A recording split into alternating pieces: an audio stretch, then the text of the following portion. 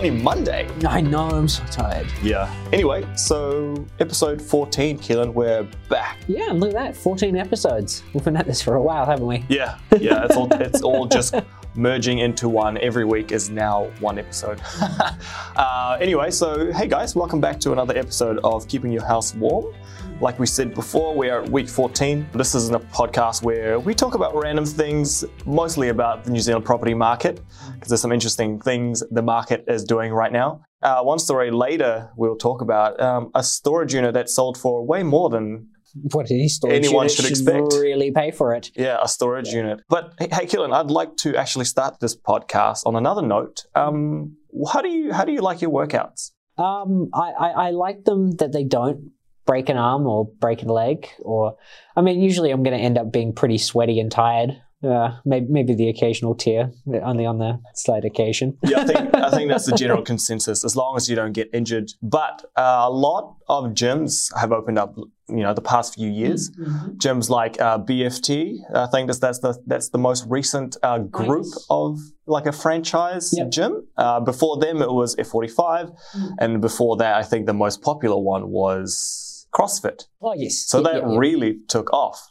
Now, the reason why I asked you is that, so the ACC, basically they cover all accidents that people have, sports, Accident work. Compensation Corporation. There you go. Yeah. So that's basically how, that's how New Zealanders really pay for their medical problems over here, right? You just go on the ACC, wait a couple of extra months and get it all paid off for free. Right? Yeah.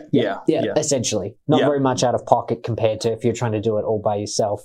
But yeah, so I guess recently, because of all these increases in people trying to get back into their old routines pre-COVID, trying to lose all this weight that they've put on since then. I know I've definitely put on some weight, and I'm trying, okay? But, so as people are now starting to go more intensely in shorter periods of time instead of leaning themselves back into it, there's been an increase in injury claims from ACC.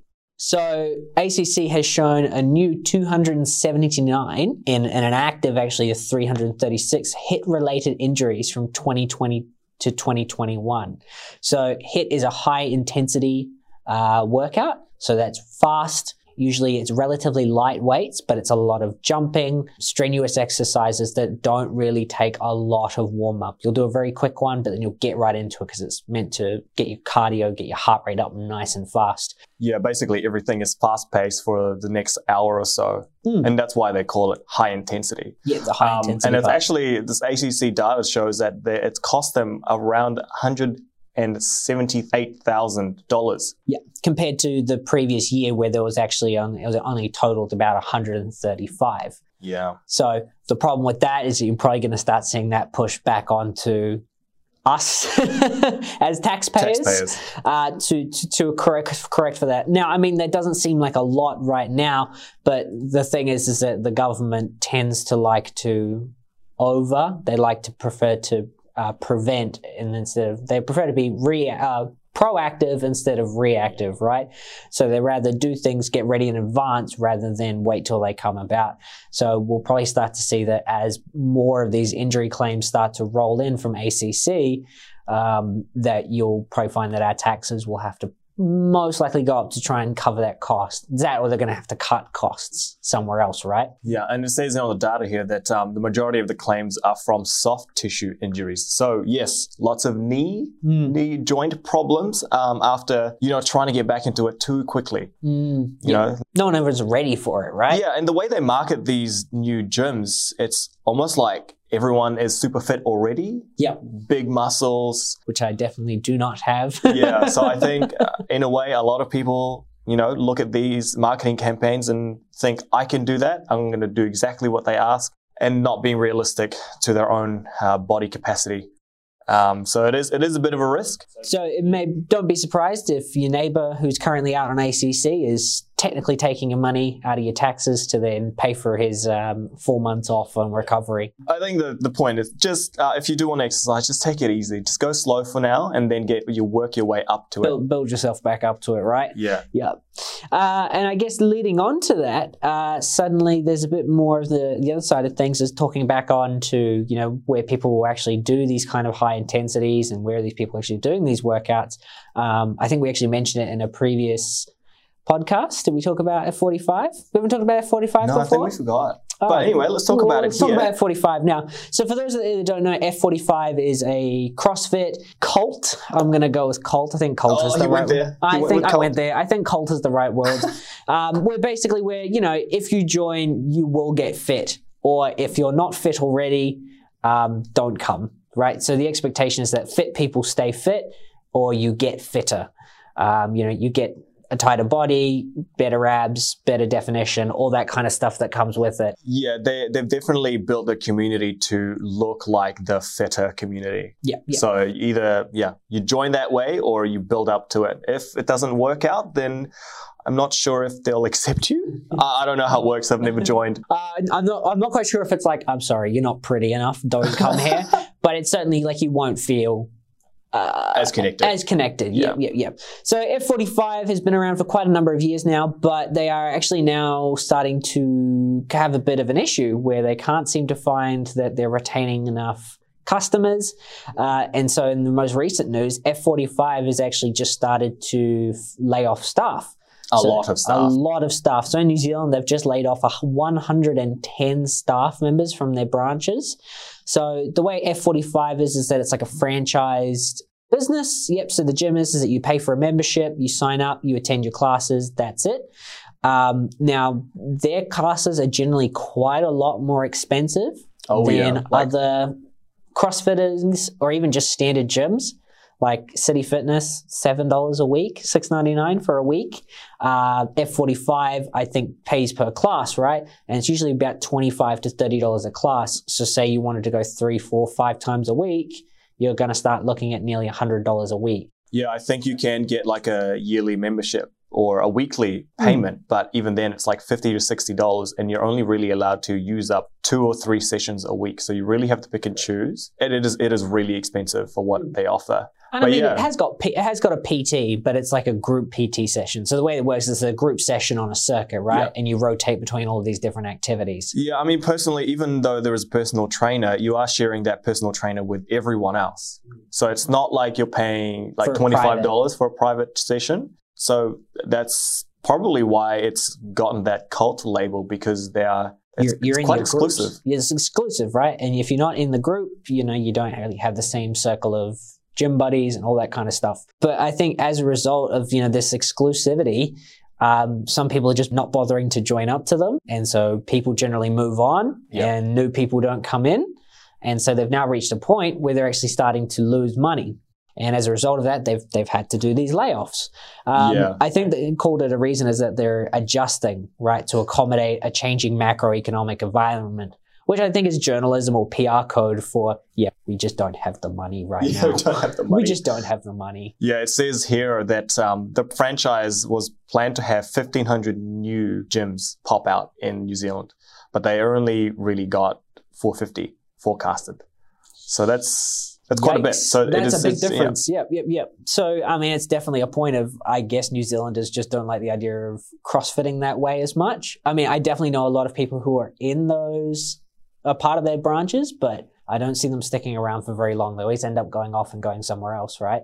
Yeah, and I think there's always going to be a new, workout regime that someone will, I guess, exploit and market to people because everyone has a different idea on how to get fit. Yeah. Personally, I just want to, have some sort of stamina, or you just want to be able to run without getting puffed out. Yeah, something like that. And I don't want to be bulky. Like I said before, a lot of these ads from these gyms, they always showcase the really buff guys and girls. Mm-hmm. Yeah. And, I mean, it kind of defeats the point, right? Because the whole point of going to the gym is to change from something you don't want to be. Yeah. And I guess that from the start, F45 has that image of if you're not it, don't come. And I mean, what's wrong with the $7 City Fitness membership, or even a slightly more expensive one that gets you like gym classes and stuff? That's still way cheaper than going out for an F45. Yeah, maybe a lot of these guys are wanting that personal trainer to tell them or to push them into working out. Personally, I wouldn't pay $60 a week for someone to yell at me. But anyway, everyone's different. Everybody's into different things, right? And like, unfortunately, if other F45 gyms, if they have actually created a really great community for the people that they have, it's unfortunate that you've somehow been merged into this terrible image that everyone else has seen for you. Has seen for you, yeah. Yeah. Well, yeah, it's unfortunate, but I think that's probably the way things are going. People are probably just, with the way things are going in the markets and stuff as well, economically, I think people are probably just looking at tightening their spending. So we'll have to wait and see how they do. This just might be a blip for them, and they might be right back to it in the next couple of months. But for now, it looks like F45 is probably going to try and keep things on the down low. Yeah. Which is fine. Which is fine. It's completely fine. I think let's move on to the next kind of point, or the next article we've got here, which is, would you like to live in a brand new 200-year-old home, Anthony? How do you explain it? Explain that to me. A 200-year-old brand new house. Yeah, kind of sounds like an oxymoron, right? Like it can't be old but new. So yeah, it looks like there is a company here in New Zealand that's looking at taking a different approach to how they build their properties. So instead of building these incredibly modern, weatherboard cladded properties, side by side, all very much the same, they're looking at building these more olden Georgian manors for people to live in. And I mean, I think that sounds pretty cool, living in a manor, even though it's still going to be right next to the neighbor. But, these are looking like some more brick and tile cladded homes, looking to be, quite simple, but with modern interiors. So you still have your nice indoors, you still got your lounge, your kitchen, your bathrooms, all that kind of amenities. But then the outside is this nice solid brick. And brick is a lot more of a secure building material compared to, say, weatherboard or plasterclad. Plasterclad is probably the worst. Is it warmer too? It will be in the sun because it'll hold the heat and then it'll dissipate it out during the day. One thing though is that once it gets cold, it's a lot harder for it to warm up because it holds in the cold as well. So you've got both sides of the ball there. Yeah, and it looks like from this article, it's saying that one of the streets that they've built these olden style new builds, the starting prices are from $670 to $675. So they are, comparatively to, let's say, something like Williams Corporation builds, they're generally around the same price. So it's not too much more expensive for that style you're looking for. Yeah, for that style. And I mean, I actually kind of quite like it personally. I think I prefer brick if I can. Brick is just, I'm more of a fan of like a nice exposed brick wall. Looks great. Love it. And the look itself, it screams New Zealand. Yeah. It screams like that old, like a little cottage on a nice green rolling hill that you see. Sheep running around on the outside. Not to say that these places aren't going to be central and really accessible to everything, but that's just what you think, right? Like when you think of New Zealand or you think of these olden style places, these newly built homes are what comes to mind, right? Yeah. Like everything's square. Yeah, everything's black and white. yeah, everything's monocolored. All very straightforward, right? So the company that's actually doing these is called Brooksfield Development. It looks like they're the ones that are going out and trying to put an olden spin onto a new way of developing. So yeah, I think like Anthony said, the homes are actually not getting priced too much above what you would pay for just a standard weatherboarding property. They're primarily building in Christchurch. Yeah, so no plans for Auckland at this stage. Not yet, but I'm guessing if they do expand to Auckland, these will be snapped up because like I said, all the new builds are looking the same now, and if they're purpose is to look different, people are going to want them. Yeah, because I mean, like I live out in Flatbush, right? And everywhere along there, it's the same house for miles and miles and miles. It's just copy and pasted 100 times over. So I think it'd be really nice for someone out there to be able to get like just that little bit of difference. If you're going to go out and spend 600, 700K on a house, wouldn't you want it to look a little bit different from your neighbors? You just want it something to prove that it's your own, right? You want to be able to point it down. If somebody showed you a bunch of pictures of houses and go, yep, that one is mine. I want to point it out and just be like, this is mine. This is my difference. So I think these guys are probably doing something that's really cool. It's really great. So hopefully we can start to see more creative copy and pasted builds so that we can start mixing and matching and having these creative kind of streets. Which would be really good to see in the future. So yeah, please feel free to go check out the Brooksfield Development Company if you guys are interested in looking at getting some of their older, newer homes. I'm sure they would love to build one for you. Yeah, I mean, why not? It's, it's different. It's heritage-like.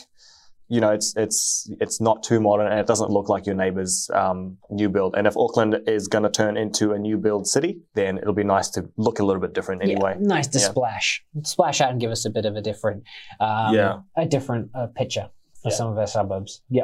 Yeah, so moving on to an update, Keelan. So the house price index of July 2022, and it looks like a lot of the regions in New Zealand have dropped below 1 million. For a lot of people, they're probably quite happy right now, finding out that their houses all the region has dropped. So yeah, so for New Zealand to really drop that little bit in the that price to really take us below that 1 million mark. That may be the difference for some people between going, oh, you know what, it's not worth trying to buy into. Oh my God, look at that. We've now got a chance. Probably the flip side of that, though, is that the lending side of things have tightened up.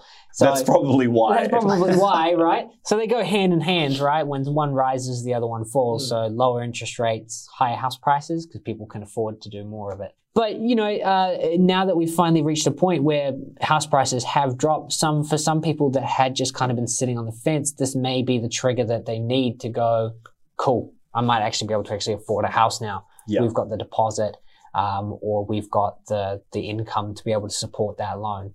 So let's go do it. So it's, in a way, it's great news, but in some areas of Auckland, obviously, it won't change us much. It is a house price index, so it's sort of the average of the cities. So just for example, in the Auckland region, the average value is still sitting at 1.4, but in the last 3 months, it dropped 5.5%.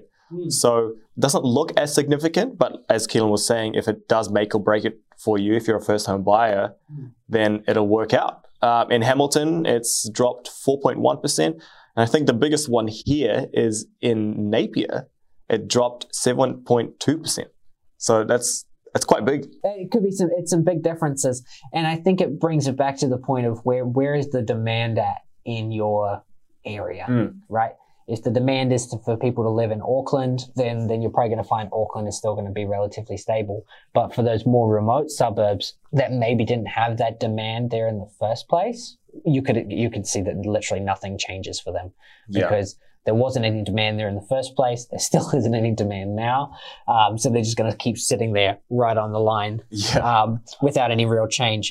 One region that I find really interesting, I think mainly because the borders are open now, the Queenstown Lake District, it's still sitting at 1.6 mil. So higher than Auckland. I don't even know, there's no negative on this. I think it raised 0.2%. It actually went up. Oh, okay, never mind. It actually did go up in value. So, Queenstown, for example, for people, now that the tourist industry is starting to return, people are probably going to start finding that Queenstown is back to being popular again. I feel like we keep bringing it up. Queenstown. We just keep bringing Queenstown up. It might be. Maybe we need to relocate. Yeah, maybe it's me going away to Queenstown. But anyway, let's talk about that a bit later. So speaking of Queenstown, I'm actually going to Queenstown tomorrow. But that's not why I bring this up. I bring this up because, Keelan, travel news. Oh, yes. Travel news. And guess what? We are back with Air New Zealand. This time around, so One News has reported up to 100,000 Air New Zealand passengers could have their bookings cancelled. Right, so this honestly just sounds like they've overbooked themselves. Yeah, I think Air New Zealand probably didn't think people were that tempted to fly. So generally how it works with these planes is that they actually do oversell tickets. So say the plane fits 300 people, they'll actually sell like 320 or 330 because they know a certain number of percentage of people won't actually turn up for their flight. They'll miss it, they'll forget about it, or they'll have a change in situation, right? Yeah. And so what happens is that they oversell. And say everybody that wanted to catch that flight turns up plus the extra 20 or 30 people, You can't just stick them in the boot like in a car, right? Yeah, you can't just pilot. You can't double people on seats. You can't put them in the overhead. Yeah. You essentially overbook a flight, and that's quite a common practice with airlines. It's not just Air New Zealand, because you need to get the most bang for your buck, and you need to fill up as much seats as possible on the planes to really make them worth it. So unfortunately, what's happened is that I think Air New Zealand didn't expect this many people to commit once they purchased the tickets. So instead of expecting 20 or 30 people not to turn up for their flights, 100% of people have turned up for their flights. So these planes were already full, but then they also oversold them by another 20 or 30 seats. Yeah. Another big factor to this as well is the staff that they have currently are getting sick still. And it's still winter. People are getting colds and whatnot. Yep. So they're losing staff. And they can't push these people onto different flights very easily because Air New Zealand has still got a staffing shortage going on, right? Yeah. They just can't hire people fast enough. They can't get enough crew ready because it takes about 4 weeks to train a staff for actual flight time. Yeah. And then they have to do some domestic flights before they can work up to international, right? Yeah. So there's a lot that they need to go through to get ready. And so Air New Zealand is still working through all of that and getting people up and running. Yeah, and we do have a source from Air New Zealand, and apparently they did mention that you do require a minimum 10 staff in one flight. Yeah. 10 staff every flight that they need to have. And if they don't have 10 properly trained staff who have had enough experience, they can't make the flight. Not properly. Yeah, and 100,000 potential cancelled bookings. That's quite a lot. Yep, it's going to be a lot of very unhappy staff. A lot of very unhappy customers, right? Who are all wondering where the hell are they supposed to go, or how the heck are they supposed to get to their destinations. And I think a lot of people at the moment are just really desperate to get out of the country, just for personal reasons. Could be for a holiday, could be that they're moving overseas permanently. But either way, there is a lot of people that are looking at leaving the country because we've been stuck here for so long, right? So apparently also in June, in New Zealand did bring up their ticket prices because of, everything else going on, other costs going up and fuel going up. So, and even then, it's still overbooked. So people don't really care. They just want to travel. People don't care. They just want out of this country for a bit. It looks like Air New Zealand's already back to running at about only 90% of its pre-pandemic capacity. So they've still got that 10%. That still isn't up and running. Yeah, but it looks like 10% can equal to 100,000 tickets being cancelled and redirected. Yeah. So, it looks like Air New Zealand's still got quite a while to go to get themselves back up and running. But in the meantime, just be careful. Just be a bit mindful that you may end up getting your flight delayed. Yeah. If you're not the first one to the gate. Well, the good thing for me is I'm flying Jetstar, so great. You're probably not going to have a flight anyway. They're just going to cancel on you. Jetstar never commits. I hope not. I've already booked everything. I want to leave. Let's bring it back to houses, though.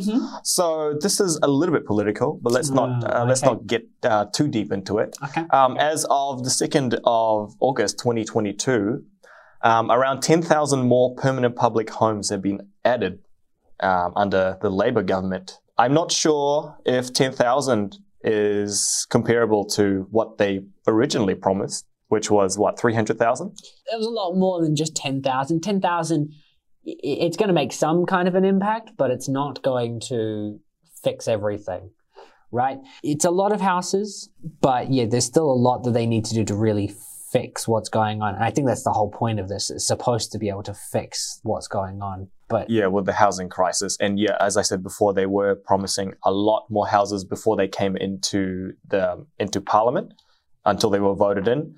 I think that was their main, campaign as well. I do have to defend them a little bit because COVID happened and we had to spend a lot of money for COVID relief. We have COVID. We have had the COVID situation. It feels like it's the excuse for everything that's been late or delayed or not performed well since then. But it's a very justifiable excuse. COVID brought back a lot of people's plans. But unfortunately, it looks like they have built 10,000. 10,000 is still good. It's still some houses. Yeah, some houses have spent on nothing. Yeah. It's not like they just abandoned this idea and just lied and just said, oh, cool, well, COVID happened. We don't have to build them anymore. So we have got 10,037 additional public homes since Labour came into office. So it definitely looks like they are still trying to fill that up as much as possible. But I guess in terms of trying to compete for materials and labor and COVID, there's just so much other competitions and issues that kind of come up in the way, right? Before they can just be like, yep, cool, we can go to another 290. Yeah, I can just imagining all the keyboard warriors just having a go in the social media about this, 10,000 is not enough or whatever. You promised us 300. Yeah, I guess in our perspective, because we do help people get into their homes, 10,000 could mean one client or it could mean two clients who are struggling to find a home. So maybe just keep your thoughts to yourself if they're not nice. Yeah, if it's not nice, don't say it. Yeah. Yeah. Should we move on to the next one about the Auckland flat selling for... an interesting price. And then, Interesting price. So it was a South Auckland flat sold for $291,000 and was immediately relisted. So it is done by Prakash at Rick Hill Prakash at Ray White Manukau. So he also owns Hills Real Estate. So he is actually quite a well-known trader in the property space. He's actually been doing it for quite a number of years. Oh, he's a trader. That kind of makes more sense. Yeah, and that's why it was listed right away, right? Yeah. So he's obviously seen that there is a bit of a deal going on here. He bought it for well under the CV. So he bought it for 291, but the CV is around 380. So deal-wise, he got himself a really good offer. The house is just a tiny little flat. It's not even particularly nice. It's only 1 bedroom. Yeah, and it's on the ground floor of a 2-story unit block. Correct. And it's the closest to the street. It's not exactly, the prime one, right? However, he's obviously seen that there's a bit of a deal going on here, being that he could buy it for 290 and then the CV is 380. But in his case, I reckon he's probably got quite a long while that he could sit on that house. So he can probably sit on it until the market starts to recover quite easily for him. He'll have quite a lot of disposable to be able to accommodate that. And it's probably the one advantage he has compared to other traders, is that he's got this much additional capital and equity buffers going on in his own accounts that he's probably quite well off to cover if the house had to sit up there for too long. I mean, this could also be that he thinks that the market is going to turn around sometime soon and he thinks he's going to be able to flip this for a deal. Realistically, anybody who's looking at this place at 380 is going to go, well, hang on, you just bought it for 290. Not that long ago either. Why would I pay you an extra 100K? Why would I bother? And he has done no work in it.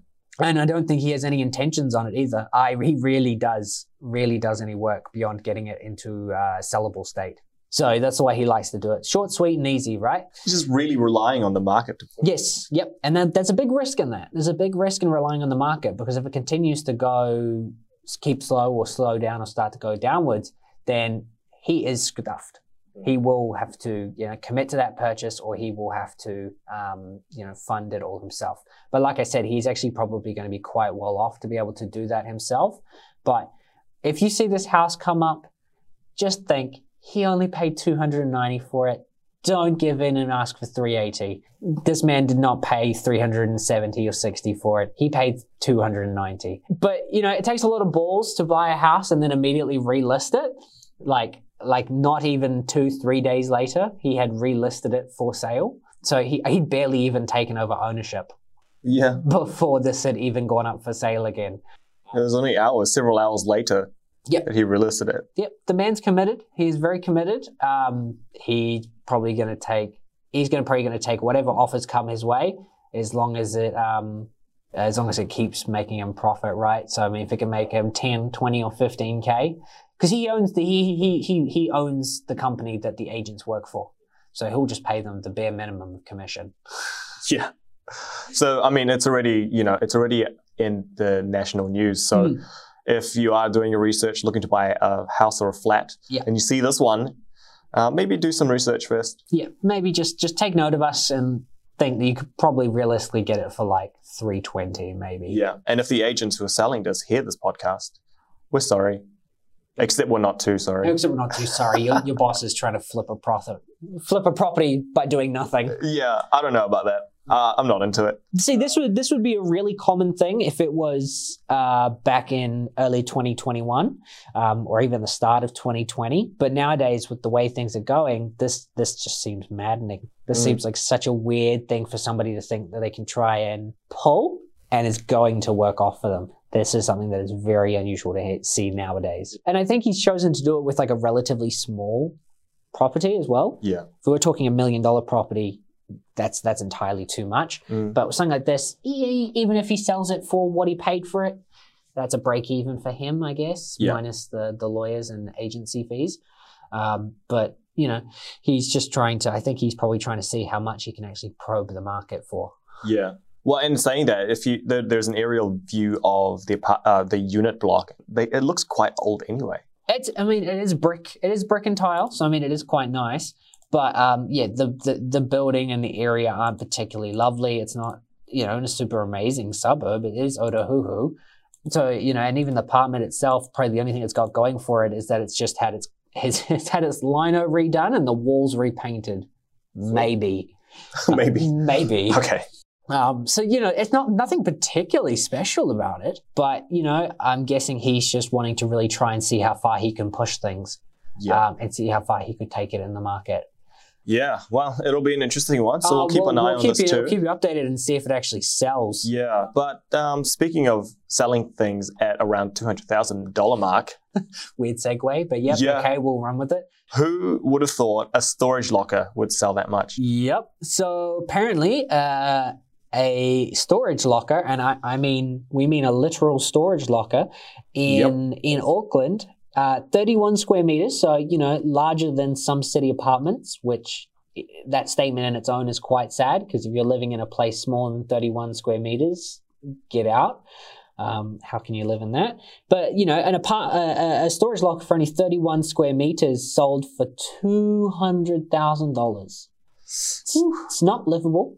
You could rent it, sure, but $200,000 for a locker. Someone's got some spare cash. Somebody has definitely got spare cash. And it's somebody in that building too. So one of the conditions is that you do actually have to reside in the building, right? So renting it to somebody outside, I mean, I'm not sure if you're able to rent it to somebody outside of the building quite easily, but if you wanted to own it, you have to live in the building. 31 square meters, that's a lot of space, I guess. It's a lot of room to store something in Auckland, but I'm just wondering what drove somebody to go pay $200,000. Yeah. I mean, this could answer you. It wasn't an auction. So auctions can get really wild. I mean, they could get really wild maybe, you know, last year, but nowadays most things are actually ending up passing in at auction. Yeah. And I mean, there could have been some heated battle, I guess, between some of the existing tenants that have been eyeing it up. Because, I mean, you know, apartments themselves generally don't have a lot of storage. So you may prioritize, personally, having a lot more storage space. And if you have the biggest unit in the building to store all your crap in, you know, who are you to complain? Yeah. Well, even the agent was admitting to how unusual the amount of interest and inquiries he got. Apparently, in the first day, he got around 10. And over the 3-week campaign that they had over 50 or 60 people asking about it. So it was really sought after. Again, not sure why. I think I'll have to actually go into the building to see. It isn't livable. You can't convert it to anything. No. It's in a car park building. So I don't understand. $200,000? I guess maybe if you were to like stick a table or a bench, you could like essentially turn it into like a workspace or something. Maybe. I don't know. But yeah, I guess if you don't have a lot of storage in your apartment, then the next best place to store everything and hold all your junk is in your storage locker. So $200,000 for a nice big space to store all your stuff, guess you wouldn't mind paying that. I'd rather just pay, you know, a decent price of like 8 or 7 and get an actual piece of property with land, and I can stick as many sheds on there as I want. Yeah, well, maybe this guy is actually rich and he could just pay off the $200,000. But in this One Roof article that mentions it at the end, it says the price doesn't actually break the record. And what actually broke the record last time was this $288,000 car park for a prestigious new apartment building on Custom Street, which is in Auckland City. So that was a year ago, $288,000 for a car park.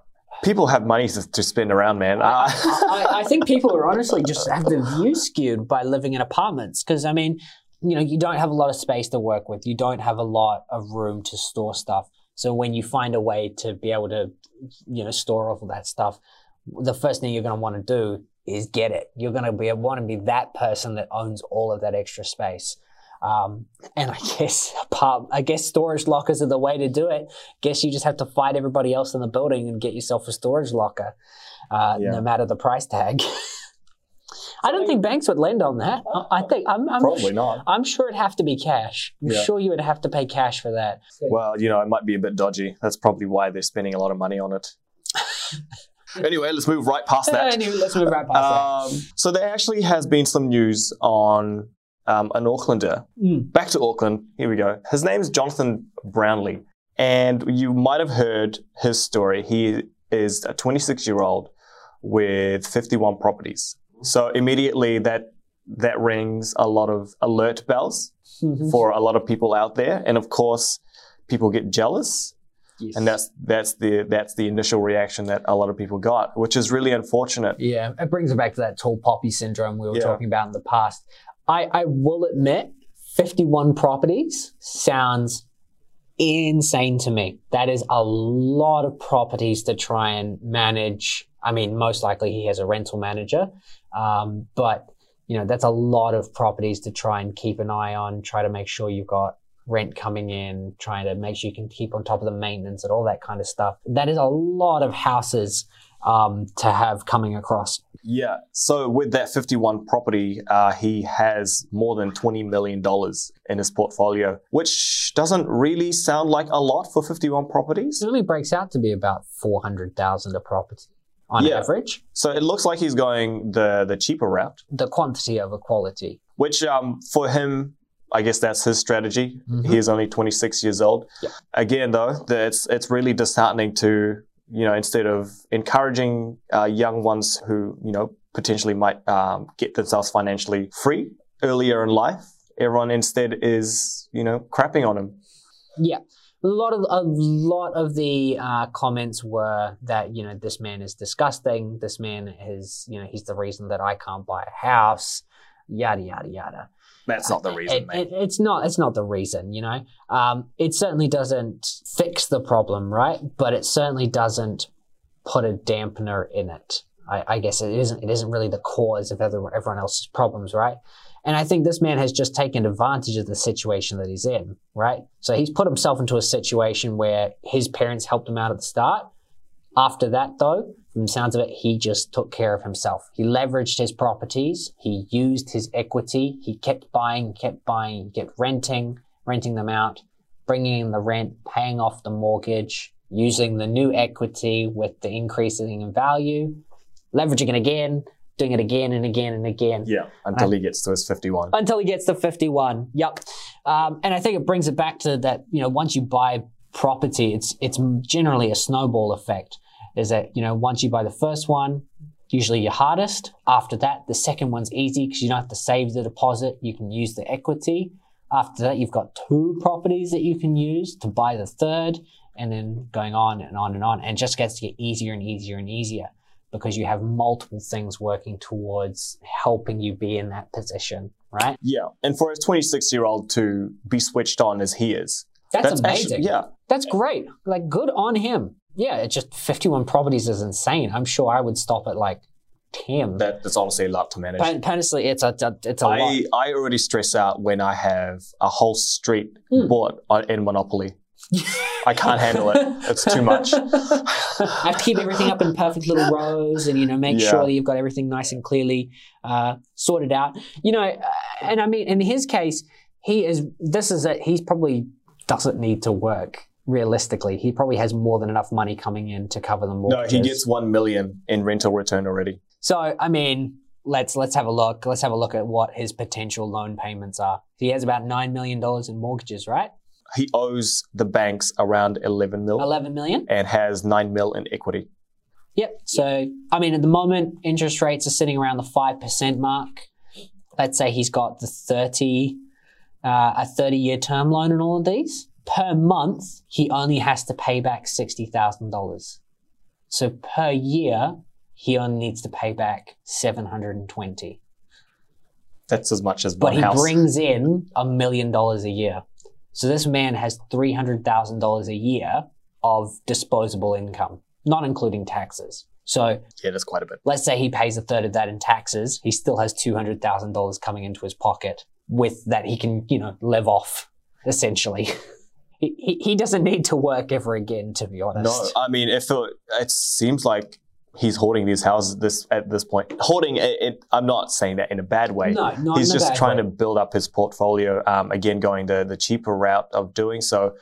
It does mention in this article that, like we said before, his parents did help him out. His first property... they only helped him with the first one, right? So yes, only the first one. $400,000. Yeah. That's all they gave him, yeah. Which is a lot. It is a lot of money. I don't want to dampen that. That is a lot of money. Yeah, and I'm not sure they actually paid for the whole amount. They only really helped him. They only helped out to get him the first one. And this is a Hamilton home, $413,000. And this was back in 2015. So again, you naturally let the market bring it up. It does go up. I think it brings back to that point that time in the market will always outweigh, time trying to idealize picking the right time to enter, right? If you constantly think, when is the right time, it'll never be the right time. But if you just buy into the market at when you're ready and just sitting there, you're always going to outcompete, waiting and waiting and waiting.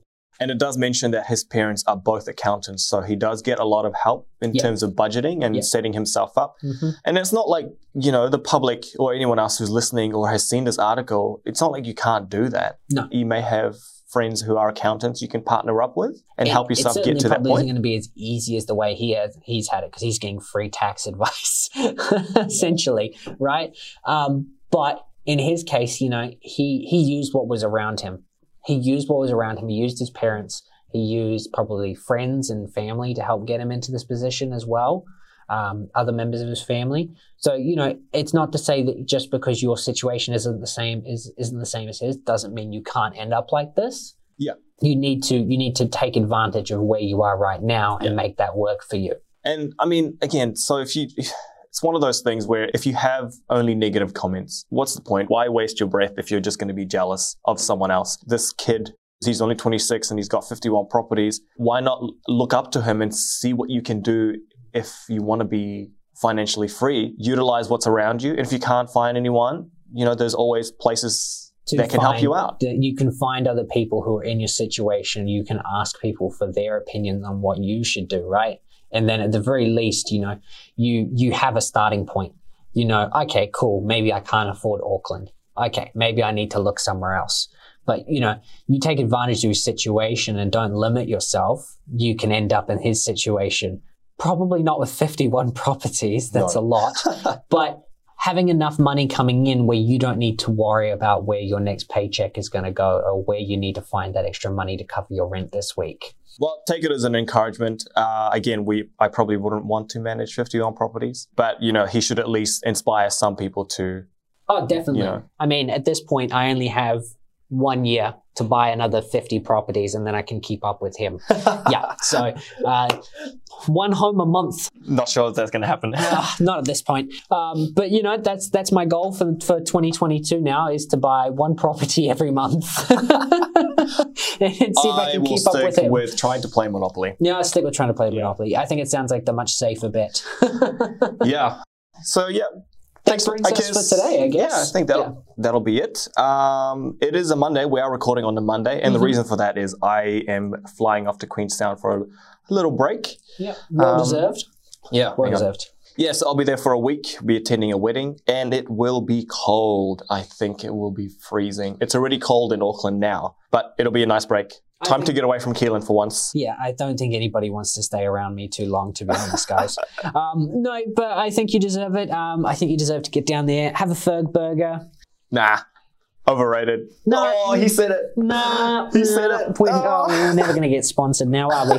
No, but I think you definitely deserve a break, have a getaway, and then come back and we can all start fresh again in the new week. But I guess to everyone else out there, I hope you guys do enjoy the rest of your week. I hope you have a great time. And if you are planning on getting out anytime soon, we'd love to hear about it. Yeah. Just so that we can, feel jealous. Or at least I can feel jealous because Anthony's going. You've had your holiday. Oh, I'll have another one in a heartbeat. Yeah, everyone wants a holiday. Well, maybe watch out for those Air New Zealand tickets. So that's some good advice. Yep, definitely. Yeah. But anyway, thanks for listening again. Thank you very much for listening. Yeah, if you have any questions or if you have any comments, please email us at keepingyourswarm@finax.co.nz. That is finax.co.nz. Yeah, have a good week. I will be back on Saturday. Yeah, in the meantime, bye guys. Bye guys.